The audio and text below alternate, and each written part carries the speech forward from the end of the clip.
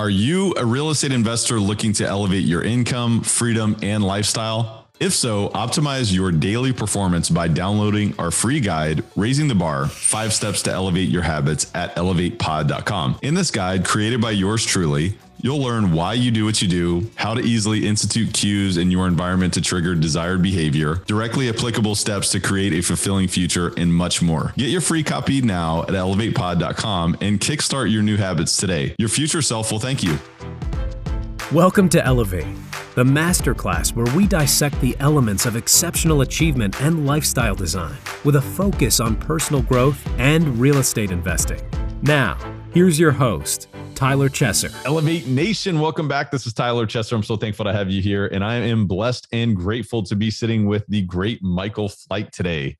Today, you're going to learn about blockchain and real estate. You are going to learn about cryptocurrency. You're going to learn about tokenization in real estate. You're going to learn about Bitcoin and the use case there. You're also going to learn about triple net lease retail properties. You're going to learn more about investing in retail properties and how the combination of these things can help you achieve greater senses of financial freedom, lasting sense of financial freedom, and perhaps, by the way, political freedom. I mean, at the end of the day, we are experiencing a vastly changing world. And, we might have some keys for you today to create more stability, more options in your life, and more safety in your future. So I hope you enjoy this. I hope you buckle up because today's episode is phenomenal. Elevate Podcast is all about mindset, mind expansion, and personal development for high-performing real estate investors. Today is no different. I'm your host, Tyler Chesser, and I'm a professional real estate investor and high-performance coach. It is my job to decode the stories, habits, and multifaceted expertise of world-class investors and other experts to help you elevate your performance and lifestyle. Are you ready to take it to another level? It is time. Let's raise the bar today. Before we dive into this episode, thank you so much for being here. Thank you so much for listening. My team, myself, I am so grateful for you. So thankful that you've taken time out of your day to invest in yourself. So we want to treat that with the most importance of providing tremendous value for you today. We just ask that you pay the fee, and that is to share this episode with one person. All you got to do is grab that link, send it a text message, send it on social media, share it on social media, send it an email, whatever you have to do, mention the podcast, just pay the fee today. If you've already done that in the past, thank you so much. It is so critical for our growth. And it's working in such an amazing way. We are so grateful for all the new folks that are listening and folks that have been listening for years. You are important to us. You're a part of this movement, Elevate Nation. You are Elevate Nation. And we together are powerful, and there's nothing that we cannot do in our life. So just want to encourage you to pay that fee. I want to thank you for paying that fee. I want to thank you for giving us a rating, review, and subscribing or following Elevate Podcasts and wherever it is that you listen or watch podcasts. All of that is so important to us, and so important to you as well, because we're going to continue to bring massive, massive value.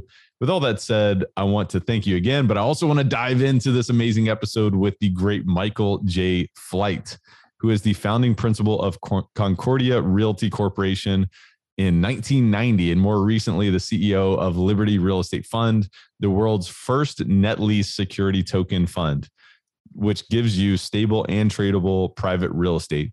Michael is a real estate entrepreneur and blockchain real estate evangelist who is an expert in retail real estate, triple net shopping centers, triple net, net leased, investment, redevelopment, real estate tokenization, and real estate on the blockchain. He started his commercial real estate career back in 1985 and has an extensive record in partnering with some of the world's most well-known banks, insurance companies, hedge funds, and institutional investors in many successful projects. Michael has been featured on CNBC Arabia, CEO Magazine, and quoted in Yahoo Finance, Crowdfund Insider, Crain's Chicago Business, and eCrypto News. Michael is co-host of the Nothing But Net Show podcast, an educational podcast about triple net / net lease properties and the blockchain real estate meetups. He's co-founder of the Blockchain Real Estate Summit, which is going to be held in September in Austin, Texas. He is also the well-known speaker, including engagements at Global Family Office Summit Dubai, Freedom Fest, Investor Summit at Sea, Multifamily Investor Network conferences, LA Blockchain Summit, Intelligent Investors Real Estate Conference, Security Token Summit, and the Liberland 5th anniversary.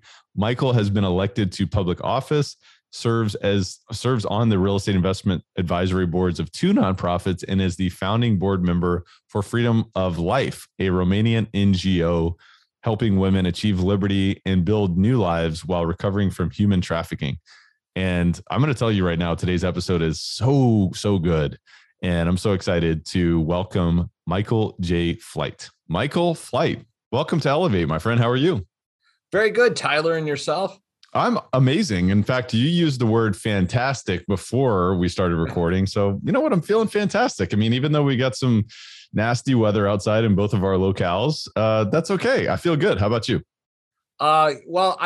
We're in the middle of a snowstorm, but I do like the snow because it always looks great when it first comes down. It's, when it gets muddy and slushy and everything else. So right now I'm, enjoying just, being alive and, seeing snow.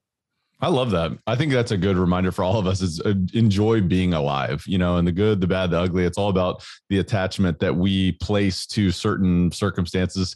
It can be, sometimes it's like, well, is this good or bad? But ultimately it's the part of life, right? Whether we have circumstances, whether it's snow or otherwise. So I appreciate that. But Michael, if you were to describe yourself in the way that people that know you best would describe you, how would they do so? It could be a foul language, so I won't do that. But please don't. I would say that I do tend to amaze people, especially younger people that I work with. They are always wondering where I come up with the ideas or how I happen to know what's going on in the world. So that somebody that's there and dependable to, hopefully finish a project and stuff. And then one of the big things I get now, since I've got a lot of gray hair, is experienced. Mm-hmm. I also do like to be a mentor to people. So that's, one of the things that I like is mentoring and educating. I like how you described about, folks maybe even younger than you that work with you or for you will be amazed at some of the ideas that you have, maybe the connections that you have, or being in the know about circumstances. So maybe if you could dive into that a little bit and talk to me about how that has become the case for yourself. I don't know. It's just, wide ranging interest, definitely doing a lot of reading and, just keeping up with things. And the other thing is I get a lot of information on different podcasts. I really don't listen to a tremendous amount of real estate podcasts. I listen to a lot of other types of podcasts because I'm more interested now. And it's not that I can't learn anything in real estate. And there are some great real estate podcasts out there. It's just that I'm much more interested in learning how to apply other things happening in other businesses, and how can you bring it into real estate?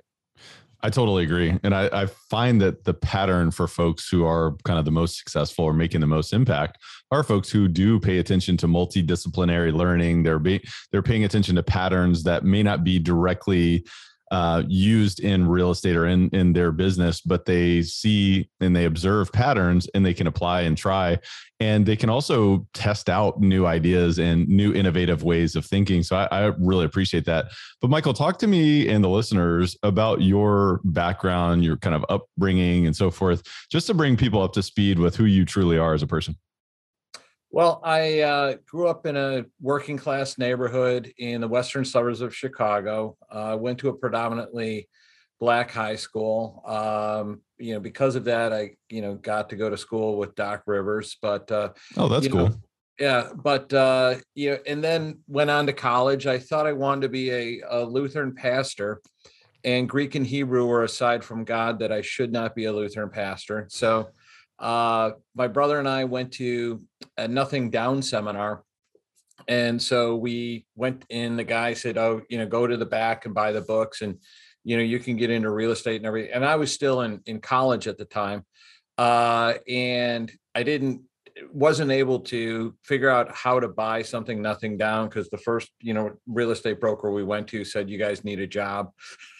So, yeah, and they got you in the door, right? Nobody's going to sell you this stuff. But anyways, I went and took my broker's license classes and some other real estate classes at a community college while I was finishing up my bachelor's degree, and then graduated and got into commercial real estate brokerage, specifically retail real estate, which is leasing shopping centers and, that type of thing. So not to date you, but we're talking about 35 plus years ago, right? Yes, I graduated college in 1986. Okay, got it. And so when you got started as a broker, you chose retail net or triple net lease properties, correct?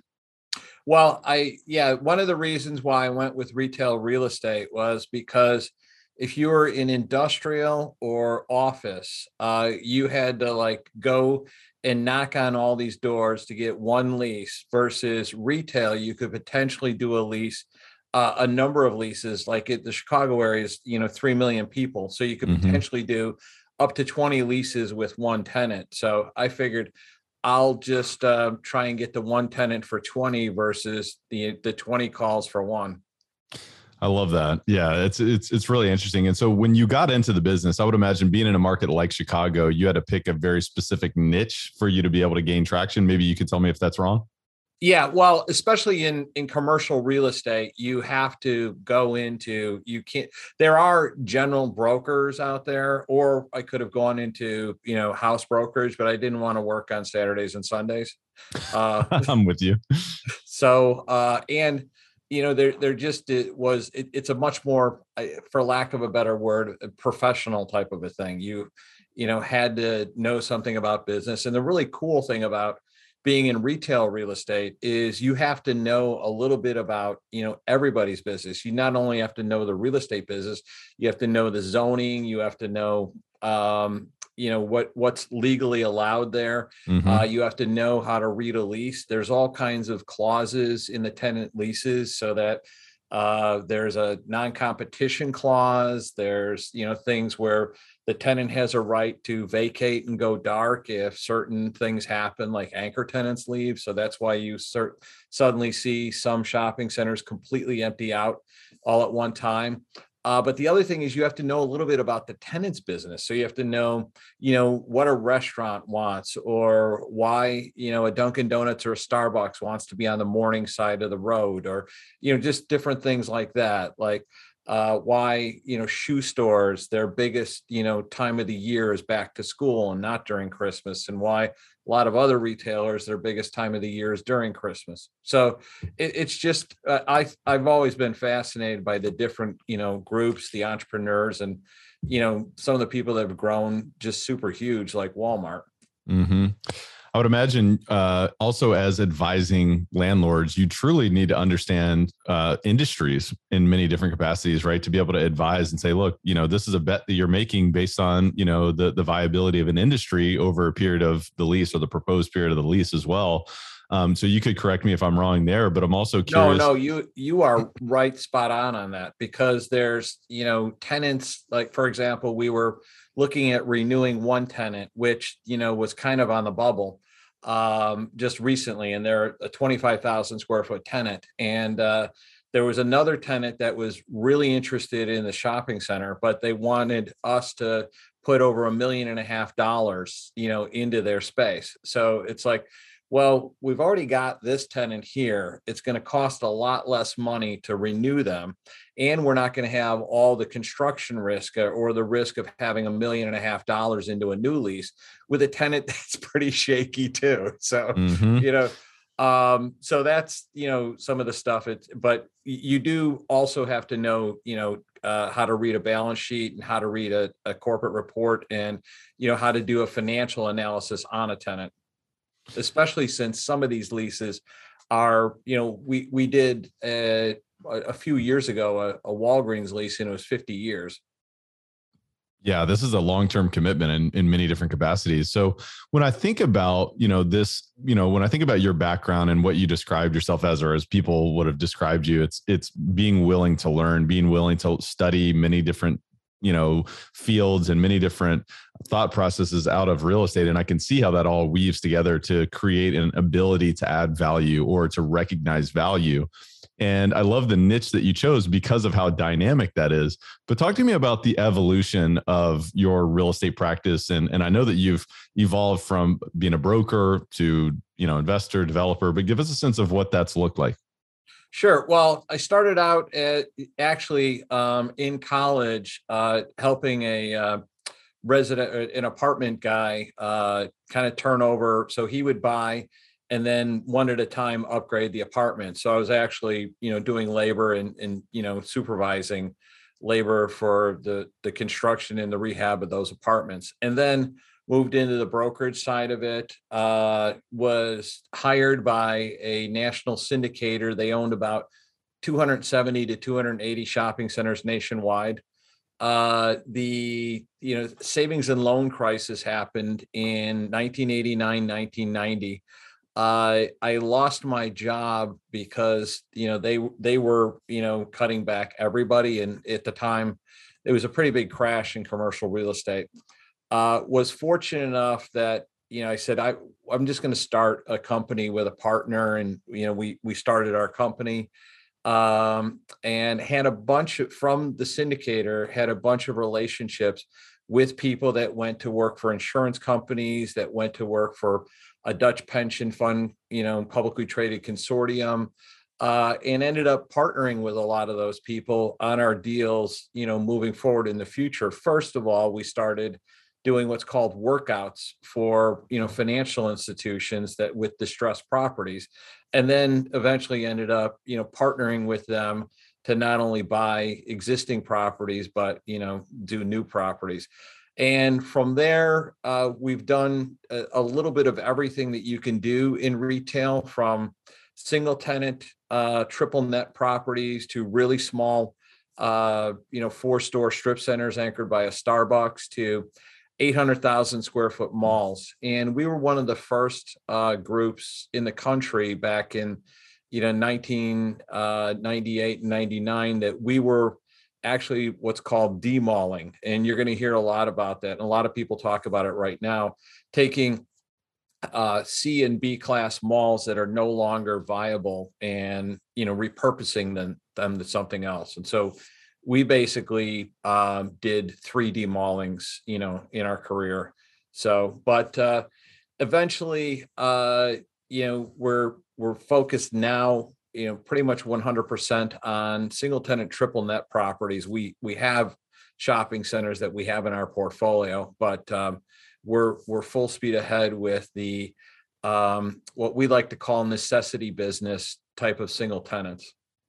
When I think about the evolution of your career, I simultaneously think about the evolution of retail real estate. It's really interesting. I mean, because over the past 35 years, where retail real estate was then is vastly different than where it is now. And the use case is so different. And you talked about demalling just being as an example, because, back in the 80s, you would have never really thought about something like that. And so I just think about that, but I would actually be curious if you were to kind of evaluate like all the ways, maybe not all, but many of the kind of highlight ways that retail real estate has evolved over the past 3 decades plus. What would you say about that? Oh, I've always said that, when people kept saying that, Amazon was going to, destroy retail and all the rest of it, I said, retail's always been evolving. In the 1800s, it was, Montgomery Ward's and the Sears catalog, and they were actually selling everything, including houses and all the rest of it.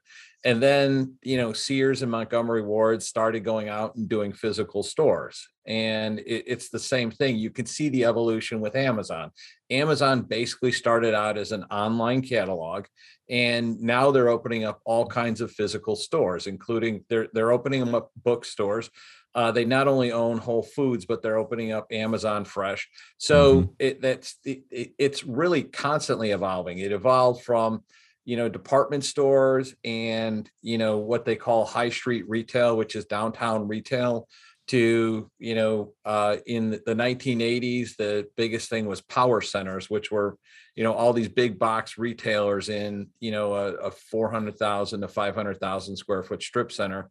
to now you've, and then, there's just all kinds of hybrid, but really retailers have been, and developers have been figuring out ways that, attract people to shop. And the entire thing is, how do you attract people to shop? And I don't think physical retail is going to go away, because people still want the experience of physical shopping. But there's all kinds of things now that retailers are doing. Like, for example, Walmart, you can buy online, and pick up at the store. You could get it delivered, or you could just go to the physical store. So, I mean, they're just covering the gamut. And there's a lot of retailers out there that, especially during COVID, have had to change, the way they operate. And they're like, oh, well, we better get our online game going, and we better get our, what they call BOPIS, which is buy online, pick up at store. Over the past 3+ decades, retail has kept your attention. It's absorbed your bandwidth. You have continued to create and add value in so many different capacities. So give us the case for retail, man. Why is that? Why has it been the case for you for it to remain your focus and your investment thesis? And why should others consider perhaps, either adding retail into their portfolio or expanding into retail themselves? Well, for me, it's the only thing I know, so I'm kind of trapped in it. But, fair enough. But no, I think retail, it takes a lot more to get into. So I, have with a partner, bought and flipped about 150 single family homes in the Chicago area. We stopped doing that in about 2013. I've also done, apartments and, owned office buildings and things like that. So retail takes more of a specialized knowledge, so you need to get into it. But I think the returns there, you can get into some retail centers right now, 7 and 8 cap versus, some of the multifamily things you're looking at that, aren't you're getting in at like a 3 cap and hoping that, there's cap rate compression. So that's one of the things about retail real estate. The other thing about retail real estate is it can be very glamorous. So we've had movies made at our shopping centers. So, for example, one shopping center in Berwyn, Illinois, is in the movie Wayne's World. So when they're driving around the beginning, the car's up on a spike. That's in our shopping. Well, that was in our shopping center. We took that out. How cool is that? Yeah. And then we had a really bad shopping center, which was one of the ones we were demalling out in New Jersey. And so the Sopranos, every time they were in a mall, would shoot in our shopping center because they knew they wouldn't be disturbed by shoppers. Oh, wow. So if anything, you're not creating cash flow, but you're on the show. So that's all that matters. Well, they do pay location fees. Oh, do they? Interesting. Yeah. Yeah. So even in Wayne's World, they paid? Yeah. Yeah. How interesting is that? So, yeah. Wow. There's many different ways to monetize other than obviously optimizing your leases and so forth. But talk to me about when you're looking at a deal. I mean, obviously we're talking about evaluating the industry. It's kind of like the high level thought process. Then you're going to evaluate the particular tenant and, potential tenant there. But, thinking from looking at a site to invest in, right? Before you're thinking about leasing, or maybe the property's got some value add components. I mean, what exactly are you looking for? Are you looking for traffic counts? Are you looking for demographics, psychographics? Are you looking for job growth, population growth? What exactly are you looking for? And I know every deal is unique, but I'd just be curious what your thought process is. Hey guys, just a quick word from our sponsor, then we'll be right back to the show. This episode of Elevate is brought to you by CF Capital, a national real estate investment firm founded by myself and my business partner, Brian Flaherty. CF Capital's mission is to provide property investment and asset management solutions to help investors like you maximize their returns by investing in high-value multifamily communities. If you are looking for risk-adjusted alternative investments in quality apartment communities, are seeking tax-optimized cash flow with appreciation upside without all the hassles of management management, you might benefit from learning more about investing alongside our team. You're invited to reach out and learn more about how you can invest with us by visiting cfcapllc.com. We're also currently offering a free ebook called The Bottom Line, 10 Ways to Increase Cash Flow in an Apartment Complex. Whether you're a new or experienced investor, we're confident you'll find massive value in this resource. So go get your free copy today at cfcapllc.com. And now please enjoy the rest of the show. Well, we're looking for all of that. So traffic counts are important. The most important thing though is you can have a shopping center right next to, an expressway that gets 100,000 cars a day. But if people can't get into it, so access is one of the biggest things. And then the other biggest thing is visibility, because the tenants depend on, for example, why we like single tenant net lease properties is the actual building is like a giant billboard. They get their own branding, they get their own, so that when you're driving down the street, you see a Dollar Tree or, a Walgreens or, something like that, or like the, golden arches of McDonald's. It's, it's there and you know what it is and you know what you're getting. So tenants want visibility, they want access. So those are the biggest parts. And then you want to make sure that it's zoned properly, because there's some things that are, zoned. So for example, a lot of tenants are now going to drive-through.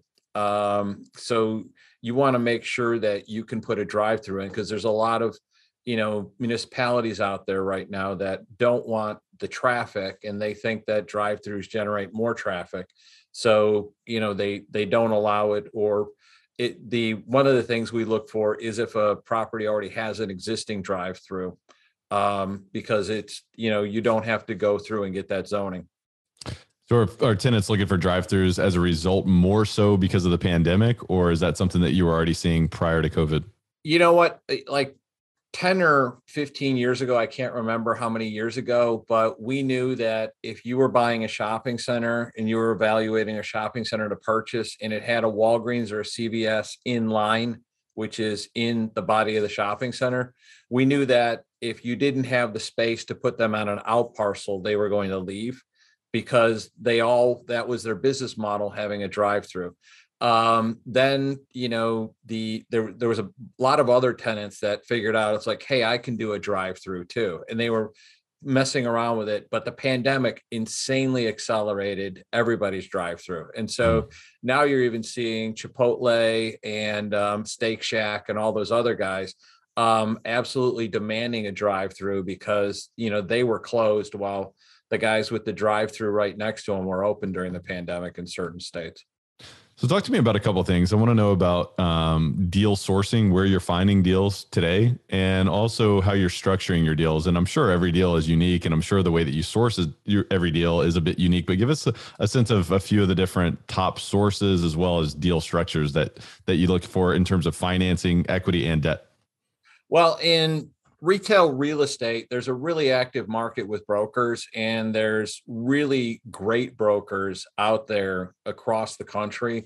And a lot of them are, the independent boutique brokers, especially with net lease properties. Net lease properties, probably 80% of all the properties, and there's a lot of volume in net lease properties. So there's just an active, thriving market in net lease properties.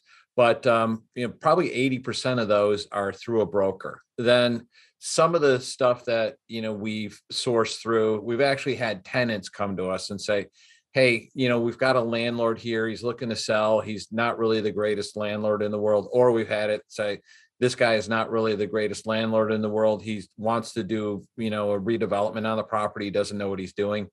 So could you come and talk to him? And so we've ended up, doing a joint venture with one landlord that way, and buying two of our shopping centers that way, and the great thing is, or there was one where the tenant says, I want to be at this, at this, intersection. And do you think you can, buy the shopping center because there's a vacancy there? And then, we can work with that. Mm-hmm. So as far as your deal structuring, I mean, I'm sure every deal is unique in terms of the way that you're financing those deals, but the way that you're, providing equity as well. Are you just actively investing? Are you syndicating deals? You have a fund structure, or what does that look like? Well, we on the shopping center side, we had syndicated the individual deals, or up until about 2017, we partnered with institutional investors. So we've partnered with insurance companies, we've partnered with hedge funds, we've partnered with, as I said before, publicly traded companies, REITs, and private equity groups. And we've had, a long-term partnership, 32 years now in one shopping center with a family office. So I love it, man. You're really whetting my beak and getting me more and more excited about retail real estate. One of the things I always think about when I think about retail real estate is like, man, Chick-fil-A has got to be the cream of the crop in terms of tenants, right? And I think of their cap rates, and from what I understand, are the most compressed. Yeah, they're crazy. They're like 4 caps. Yeah, it's insane. I mean, but you think about the safety of that tenant, you would probably be willing to bet on that in terms of, man, the volume is crazy. But one thing I was actually curious about was, let's just say an investor is saying, you know what, this is interesting for me. I want to buy a triple net property, no landlord responsibilities. All I got to deal with is structure and roof, perhaps over, the course of a 15 or 20 year period with a credit tenant. That sounds a lot better than dealing with tenants, termites, and toilets, right? And so with that said, one thing that I've thought about, and I'd love to hear your thoughts on this, is let's say we buy a property that has got a brand new lease, a 20-year lease, it's triple net, and all the responsibilities are hands off, and it's a reasonable cap rate. One of the things that I think about is, all right, well, let's just say 5 years into the deal, well, we've lost 5 years of that lease, and obviously that's great. We still have 15 to go, but it's not as valuable as it was when it's 20. So are we looking at a diminishing value, or what's the thought process in terms of that type of investment? Okay. Well, if it's a triple net lease, the tenant pays for the taxes, the insurance, and the maintenance. So you can remember that by the acronym TIM. And so if it's a true triple net lease, you don't have to even do the roof or anything else. The tenant does everything.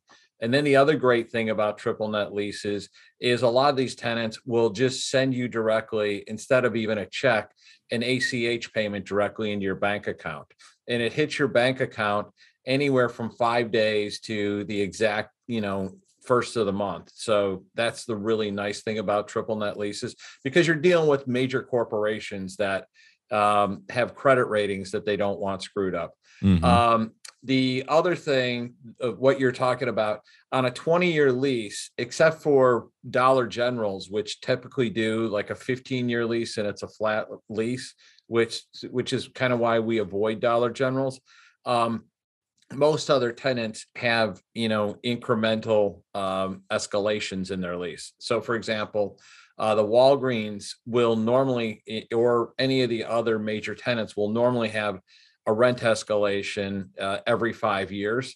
And then a lot of the auto service tenants or medical tenants, for example, a DaVita or, somebody like that, they might have rent escalations every year. That makes a lot of sense. That's actually really helpful. I mean, if you think about it, it's like we have to have that, especially in today's day and age with the level of inflation that we're dealing with. And you should always be anticipating that with the fiat currency that we have. I'm sorry to interrupt you, but even if you didn't have inflation, you would never want to do a 15-year flat lease, because know that even when there wasn't like this type of inflation, the dollar was always decreasing. So, mm-hmm. And so thinking of it from an investor standpoint to say, all right, well, of course we're increasing our cash flow. However, if I'm going to, let's just say I'm going to exit in 5 to 7 years or 5 to 10 years, or maybe it's not that, maybe that's the difference in this type of investment, is that you're typically going to stick around for a little bit longer, perhaps. But I'd like to know, I mean, are you typically looking at an amortization schedule that's similar to the length of the initial lease in a single tenant property, or is that the wrong way to look at it? You talking about in terms of the loan or the depreciation? The loan. Okay. The loan, the lender is typically not going to lend to you past the expiration date, even if the tenant has options. So if you've got like a 5-year lease, the lender is typically only going to loan for the 5 years, and they might not even, be willing to loan on that, because, if you don't do something about renewing the tenant in year, 4, they might be stuck with a vacant property, Mm-hmm. so they don't want to take that back. Yeah. The lending schedule is typically, if you've got 10 years left on the lease, it might be a 7-year loan, but the amortization is 25 years or 20 years. Got it. But the other thing is that you want to make sure, that's why you want to make sure, number one, that you have a good financial credit on the tenant. And most importantly, what we really look for is you have a great location, because you can buy, these dollar stores and some like restaurants and stuff in the middle of, Kentucky, not Louisville, Kentucky, but in certain places where you've never heard of in Kentucky, and you can get them at a 9 cap and it looks really great. Right. But, if the tenant leaves, you're never going to replace that rent. So you need to make sure that, you've got a replaceable rent and it's within market, and there's going to be demand for the real estate. That's a really good point. I always try to think of, well, what's the worst case scenario for an investment? And then what would my contingency plan A, B, and C be? And is that viable? Is that realistic in the marketplace? I feel like that's almost the critical question that you need to ask yourself in retail. Yeah. And you just have to be aware of what a good piece of retail real estate is. And then you have to, as you said, you want to see like growing demographics. You want to see, other things. You want to see some sort of industry growth around it to support it. What retail really likes, retail follows rooftops. So if there's expanding rooftops, then is going to go with it. That's a good rule of thumb. I appreciate that. Michael, I want to transition and kind of switch gears a bit. And I want to talk about blockchain in real estate, man, because this to me is very exciting. But I'd actually be curious. I mean, when did you realize that blockchain was an opportunity to leverage in real estate? I realized, I didn't quite realize that I couldn't get the concept of cryptocurrency and Bitcoin. And I always tell people I went to a public school, so I don't do math very well. And I'm like, isn't Bitcoin just an algorithm? Now I'm not, dismissing Bitcoin, and we can talk about that a little bit. But when I was originally, I first heard about Bitcoin in 2014, I didn't understand anything. I really, heard about cryptocurrency and Bitcoin, and was around a lot of smart people in like 2016 and 2017, and then got involved with a project where these guys were putting a coin out that was going to be backed by Airbnb rentals in Bucharest, Romania. And wow, that's interesting. Yeah, these guys actually like raised, money with this. I'm like, if these guys are raising money with this, and then, like I said, you look at the violent, price pattern of Bitcoin and cryptocurrencies, and I said, why wouldn't you just back, the cryptocurrency with real estate? Because you get something that's tangible, you get something with cash flow. And I'm like, why wouldn't you do crypto with cash flow versus these other things that are kind of a software project? And then the other thing that, I started saying is, why not make a real estate stable coin? And then what's the most stable properties that you can get? Net lease properties, because they're basically bonds wrapped in real estate. So if you could combine what I know about net lease properties and put that into a cryptocurrency, then you've got, like I said, a real estate stable coin. You've got, cryptocurrency backed by hard assets and real leases and real companies. So Michael, correct me if I'm wrong, but I believe that you're describing tokenization, right, in real estate? Yes. But so walk us through that. What is that? What is tokenization in real estate? Well, the tokenization can be two separate things. So what we are doing and what our fund is a 506c fund.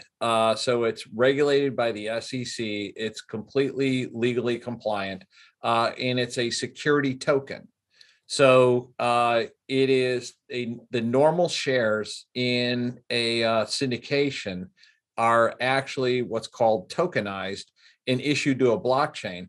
So it's everything exactly the same as a normal syndication, except these shares can now trade. And so after a 1-year lockup period, those shares can trade to both accredited and non-accredited investors. Meaning that they're liquid during the hold period of the deal. So if an investor wants to buy in and they say, well, my share has gone up in value, I can exit like I would a stock or a cryptocurrency, right? Exactly.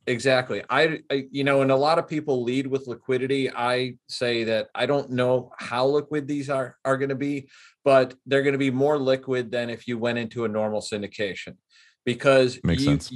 you could either trade peer to peer, which means that if I had $100,000 or, which our fund is $10,000 per share, and I wanted to sell you $50,000 of that, and you said, yeah, I'm interested and I'll pay $50,000 for it. As long as you put up your money and I put up the shares, the trade automatically goes through because it's, governed by what's called a smart contract. Mm-hmm. So, and then if you can't sell your shares that way, you can list them with a securities broker, a broker dealer. You could also, there's these things out there that are one step below exchanges. They're called ATSs, or automatic trading systems. And for digital assets, I think there's probably now about 10 in the United States that are fully licensed and regulated. So real estate is trading on some of those now. And then there's full-blown exchanges like INX and T0. So there's actually a Ritz-Carlton in Aspen, Colorado. And they did a security token for it. It's called Aspen Coin, and it's trading right now. I think it's above par value on T0. So those are security tokens. You can also tokenize like an individual house. And I like to explain that if you're tokenizing individual houses, those would be called NFTs, which are non-fungible tokens, because each house is different versus securities where all the securities are the same. So yeah, man, there's a lot there. But so one just taking a step back question. First of all, how long have you been doing this? How long have you been utilizing the blockchain with real estate acquisitions? We just actually started putting the fund together in 2019. It took us a long time to get the legal and the accounting stuff worked out, because in 2017, I thought you could do what's called an IP or an ICO, which is initial coin offering. And then I found out that that's illegal. So don't do that. Because you're selling a security. So, and the SEC is even, making noise about Ethereum being, potentially a security, which, would be a bad thing. Well, so that's why your fund is a 506c now. So you are registered. Yeah, we're we wanted to be legally compliant, and I didn't need to get fined or get thrown in jail in the U.S. since the properties are in the U.S. Yeah. So walk the listeners through the difference between, an ICO or, a coin or a token and an NFT, because you just described how an individual house could be a non-fungible token, but describe the differences there. Well, a non-fungible token means that no one token is the same. And I am not an expert on NFTs, and I really don't follow NFTs too much. But in a piece of art can be an NFT. The things that people in musicians are probably going to be taking advantage of a lot more is they're going to be selling their music as NFTs, and also tickets will probably be NFTs. So not only will you get special, and the thing for the artist is that if you resell the music, they could still get a cut of every time you sell it. If you resell the ticket, they control the ticket. But the other cool thing is that you could get a special art piece that non-fungible ticket, just like when I went to Led Zeppelin and I never saved the ticket stubs, that could have been like worth a whole lot of money, right now. So Yeah, and I, from what I understand, the Dallas Mavericks are utilizing NFTs for ticket sales, and they're actually, there's a whole ecosystem where people can, sell their NFTs, which are the tickets, and the organization can, generate more revenue through that as well. So there's this whole new ecosystem. But is that the variable? Obviously, that it's a unique entity in itself, and there's no other that's like it, and the fact that there's sort of this double layer of revenue creation that can be created through NFTs. I mean, the one thing that right now I could go on and on about blockchain. Blockchain is going to disintermediate a lot of things. It's going to also, so for example, the guy that created Aspen Coin with the Aspen, he, added that, you could have special perks so that you could pre-buy rooms at a special discount and use those rooms at any time. There's other people that are like doing certain things, and you could even do with your investment token. So let's say you were doing workforce housing, you could create a workforce and investment housing fund, with security tokens, but you could add a special thing onto there that maybe somebody could save money to buy a house in there, or you could have special privileges, if you pay your rent on time. So, I would liken it to airline miles. You could build loyalty programs, inside of, certain real estate investments. And there's one really cool security token that these guys did. It was in the Dominican Republic. And so it was a resort, a golf resort in the Dominican Republic, and it was sold as a security token. It was not available to U.S. investors. But the key thing is that if you invested $250,000 or more, and you paid a little bit extra, you could be on your way to Dominican Republic citizenship and Dominican Republic residency. But and a lot of people say, well, especially if they live in the United States or Europe, why do I need that? Well, there's all kinds of other people in the world, from Turkey, from Pakistan, from different parts of the world, that don't have visa-free access in the United States. So they have to apply for a visa to get in. But if you've got Dominican Republic citizenship, you've got visa-free access to the United States and to Europe. Interesting. Yeah, there's so many different ways that you can add value, which to me is almost the theme of really your career as an investor, is identifying ways to add value, identify value, create arbitrage, and so forth. But when I think about real estate tokenization, I mean, I remember talking to my friend Neil Bawa on the podcast, and he's like, man, tokenization within 5 years is going to completely revolutionize real estate, and everything that we see today is going to be completely turned upside down within 5 years. So first of all, I'd be curious if you agree with that. And second of all, why is it important for investors to pay attention to tokenization and blockchain and real estate?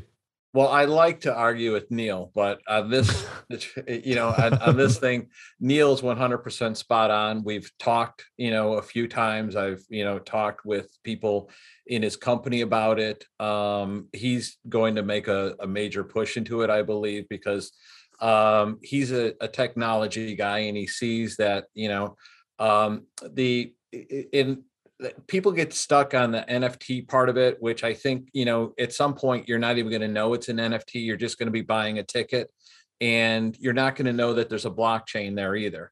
So because right now, you don't know what the mail protocol is for sending an email, which is SMTP or something like that. Or you don't really care that HTML is, what the internet is operating on.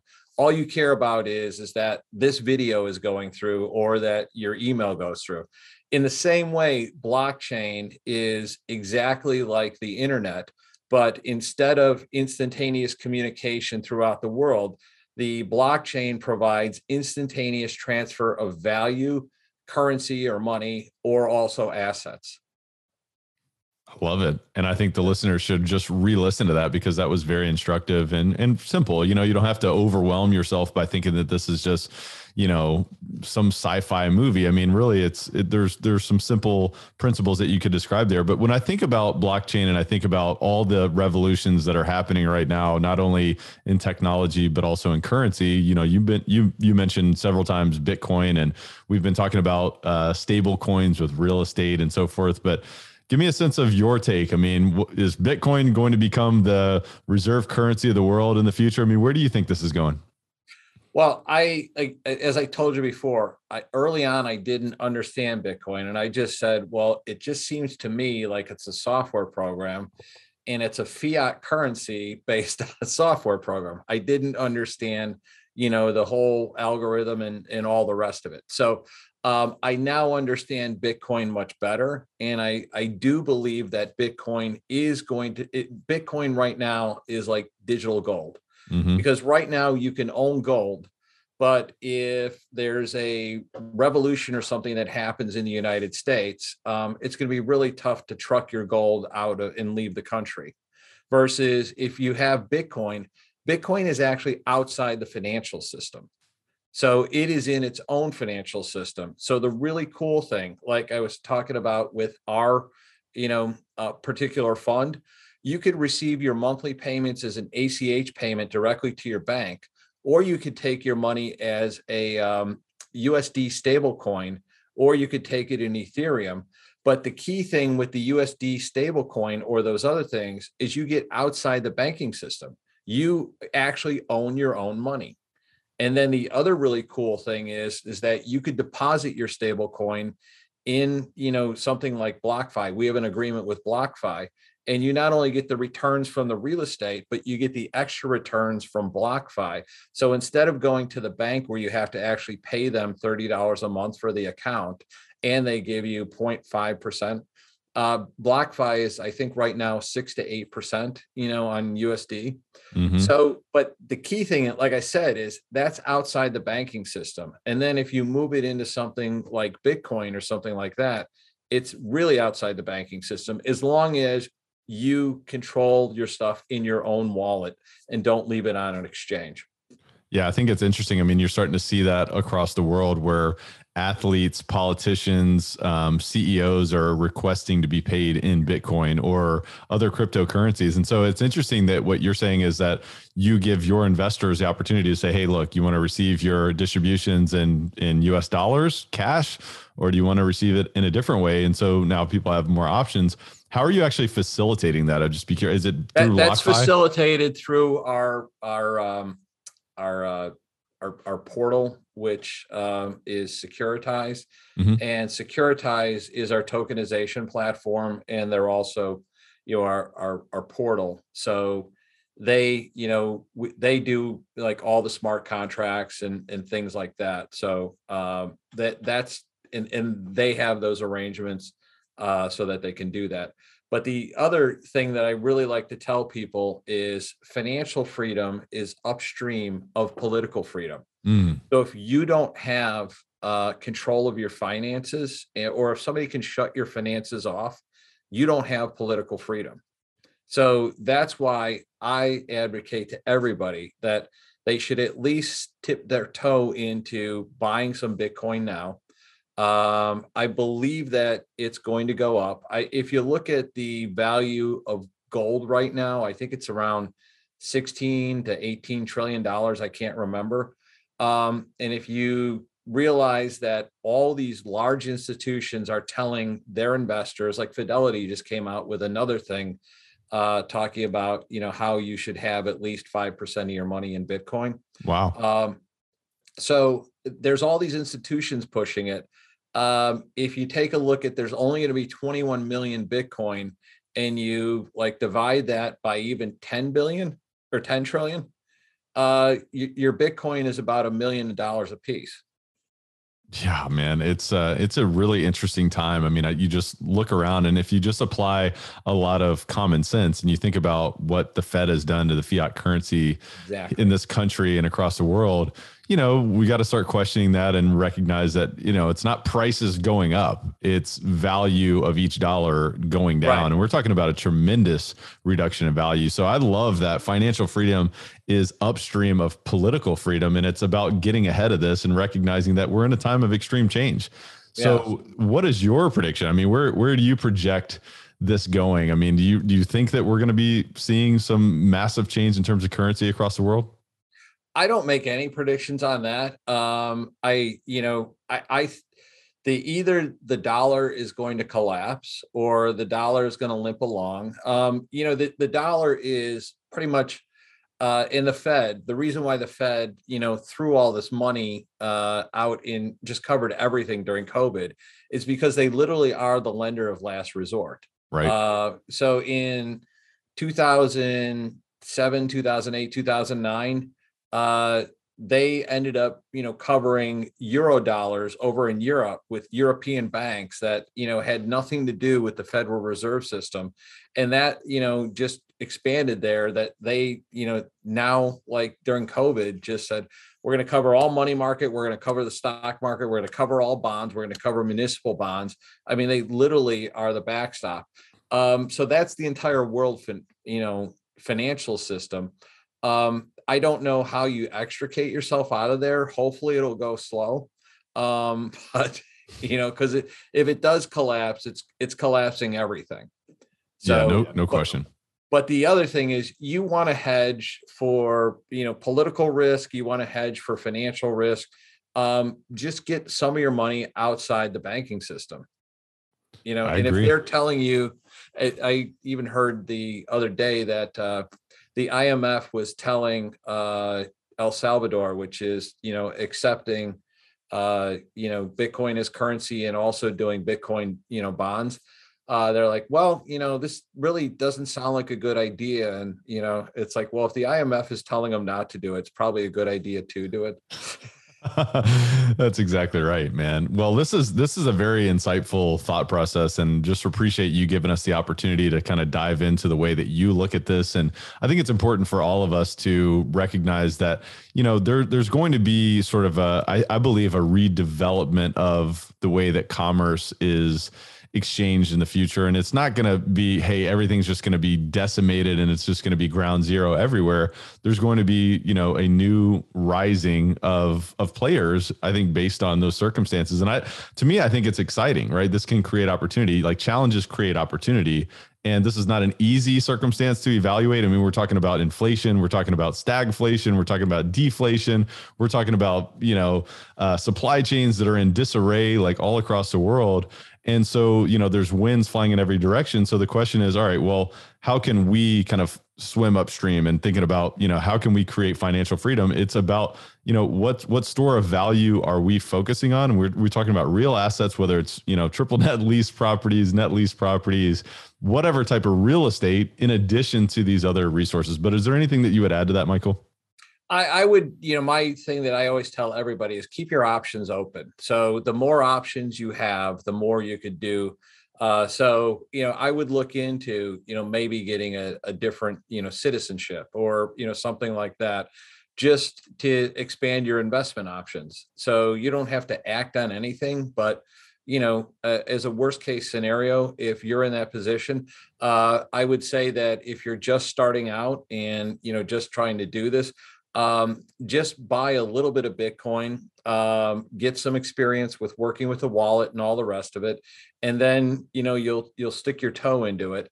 And then be careful with a lot of the cryptocurrencies, because there's a lot of stuff out there.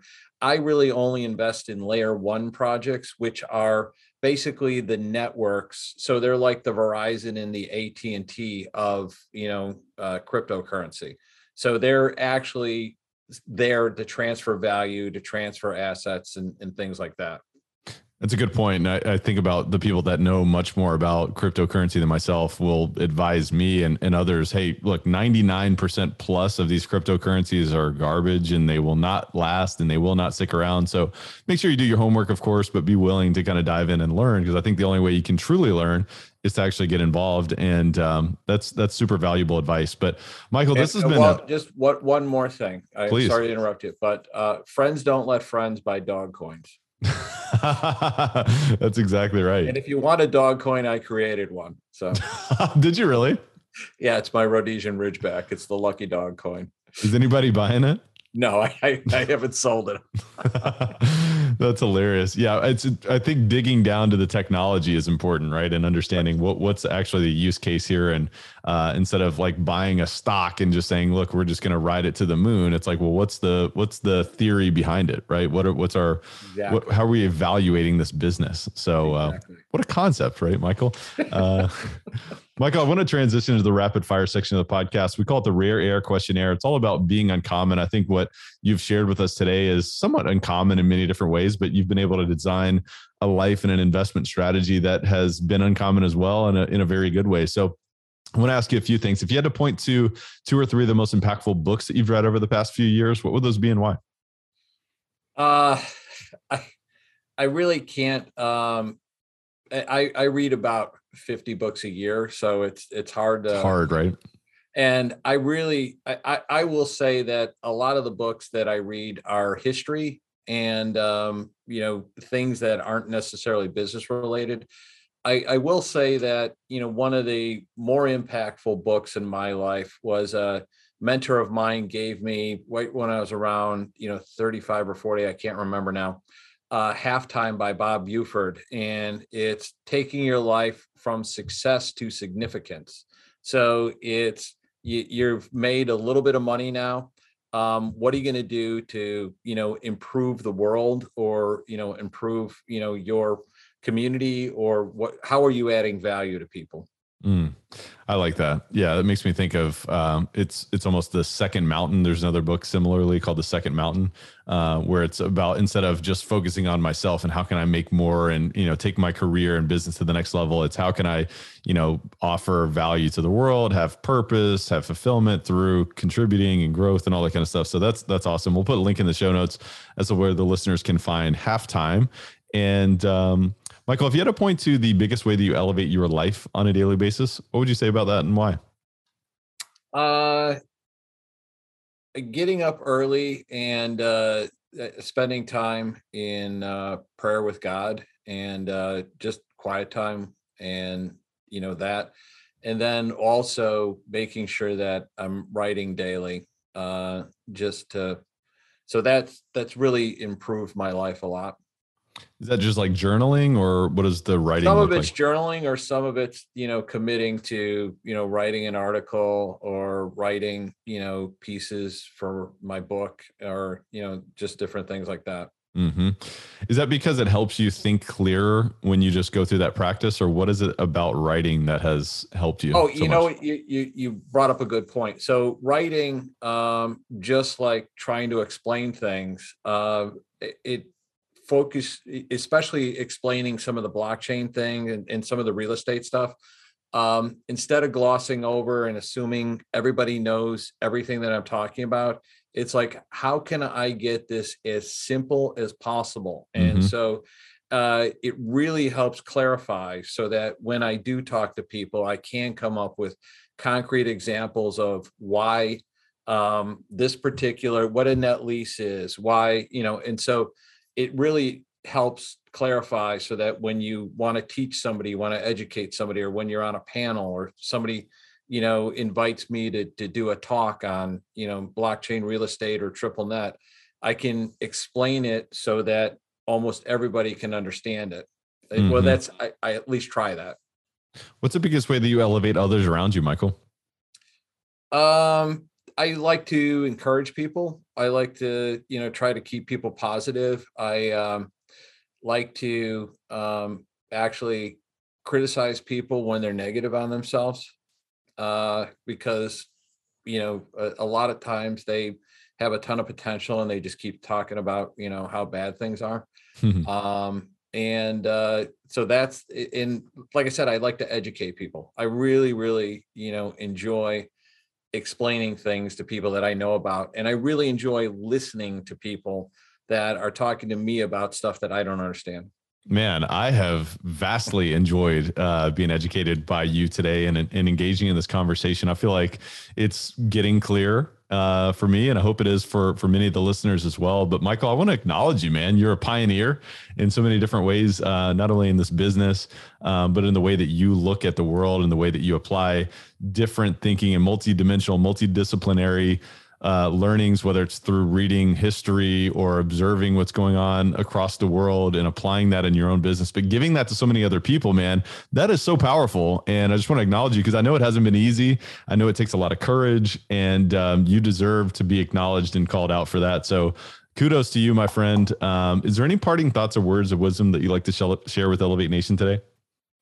Well, I just, want to say that if you're interested in blockchain real estate, this is kind of a shameless plug. We have put together the Blockchain Real Estate Summit. It's September 22nd and 24th. We did one last year. And the reason why we did it was because we want to educate people. And we realize that there's not going to be a ton of movement on it unless there's education for real estate specific.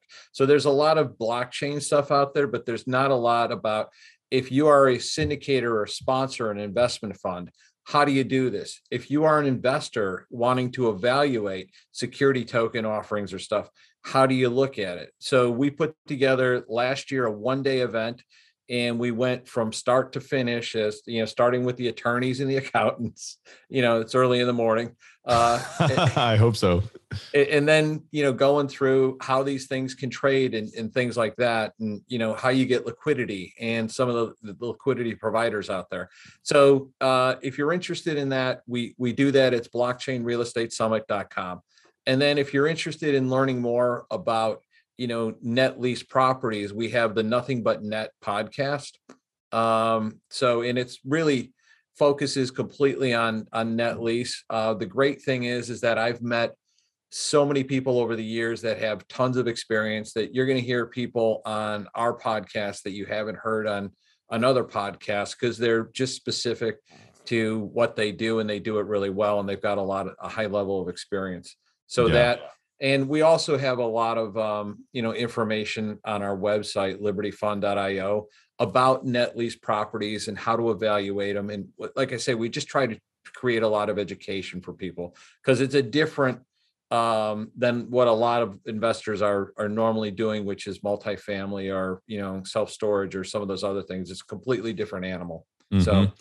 So in other words, Michael, you're not really up to much. You don't really have much going on. So no, that's awesome. We'll put links in the show notes as to where the listeners can find more about the Blockchain Real Estate Summit, which is going to be September 23rd and 24th in Austin, Texas, correct? Yes, sir. Yes, sir. And we'll also put a link in the show notes as to where the listeners can find michaeljflight.com, where you can learn more about Michael and what he does, as well as libertyfund.io if you want to learn more about his fund. And we talked about that today, of course, as to where you can find Michael on LinkedIn, Facebook, Instagram, and otherwise, and Twitter.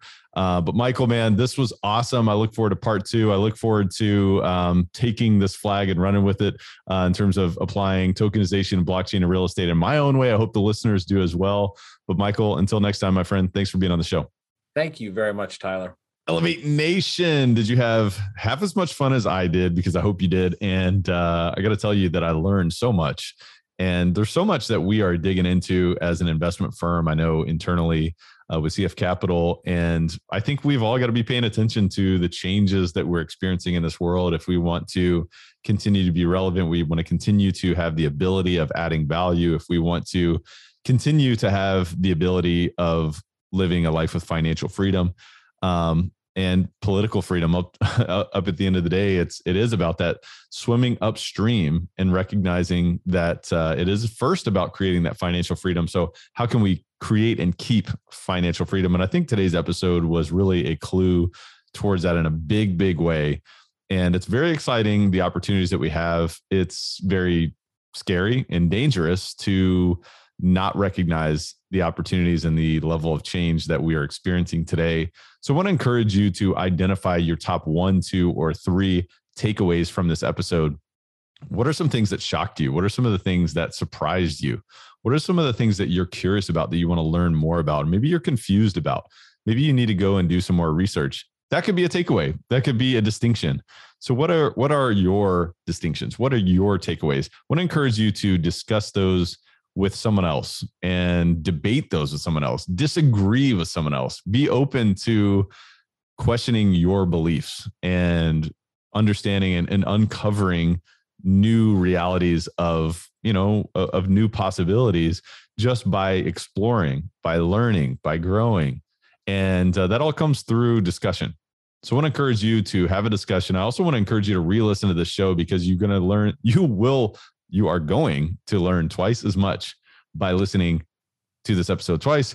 I also want to encourage you to make a plan for taking action, because ultimately the only power that's going to come from this investment in your time is by making a plan to take massive action on what you learned today. So with all that said, Elevate Nation, thank you so much for tuning in. I really appreciate it.